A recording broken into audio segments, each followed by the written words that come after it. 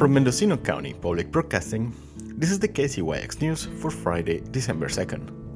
I'm Victor Palomino. The Spanish-language newspaper, Al Punto, celebrates 12 years serving the community with information in Mendocino County and surrounding areas.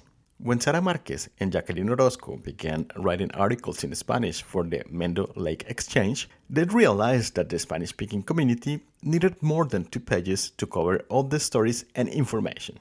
Sara Marquez, the idea was because there was no Spanish newspapers or publications completely in Spanish. So we felt like the community needed information 100% in Spanish.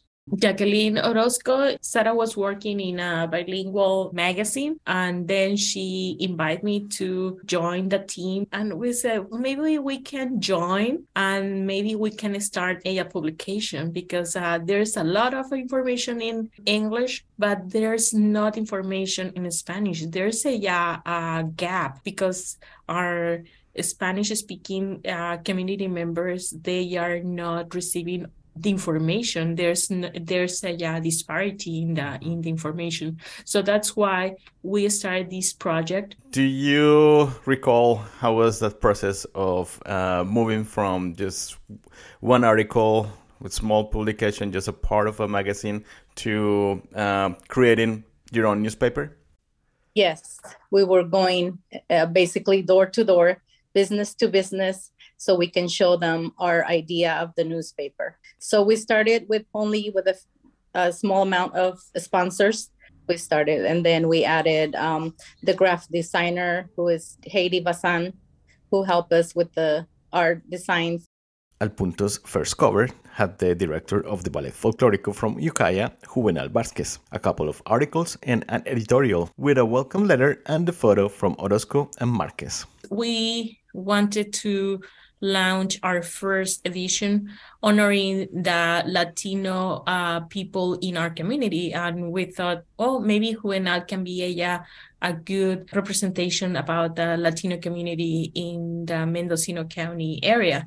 Then we included a small article with a photo of Sara and I to put a face to the people that maybe they can be, that if the people see us on the front page, they can recognize us and say, hey, I know her, she's from my area. So something that can be representative for them. Like many small publications, all the work fell into the hands of Orozco and Marquez, from reports, editing, search for advertisements, and distribution. It was very difficult at the beginning because, like I mentioned before, we had a full-time job, and this was our part-time job.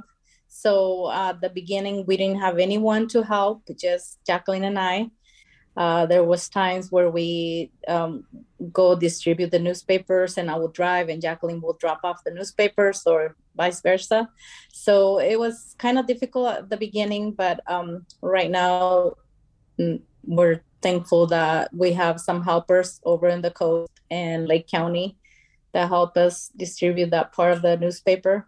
Today, Al Punto has a circulation of 5,000 to 10,000 copies and is distributed in Mendocino and parts of Lake County and Cloverdale in Sonoma County, and counts with an online version and social media. There are more people who are visiting our website. We have also the newspaper on social media, or we share the articles on social media, and now the printing version, it's like a complement. Al Punto has been the source of vital information in Spanish during events such as forest fires, power outage, and the COVID-19 pandemic.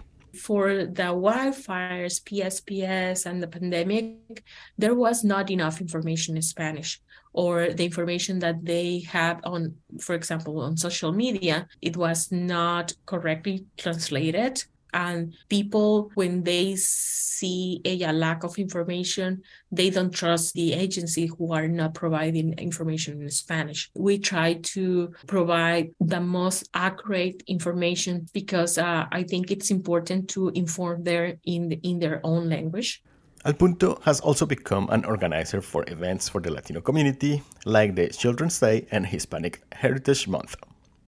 Periódico El Punto, it's more than a newspaper. Periódico El Punto, it's a great resource for our community members because they see us as a resource of information.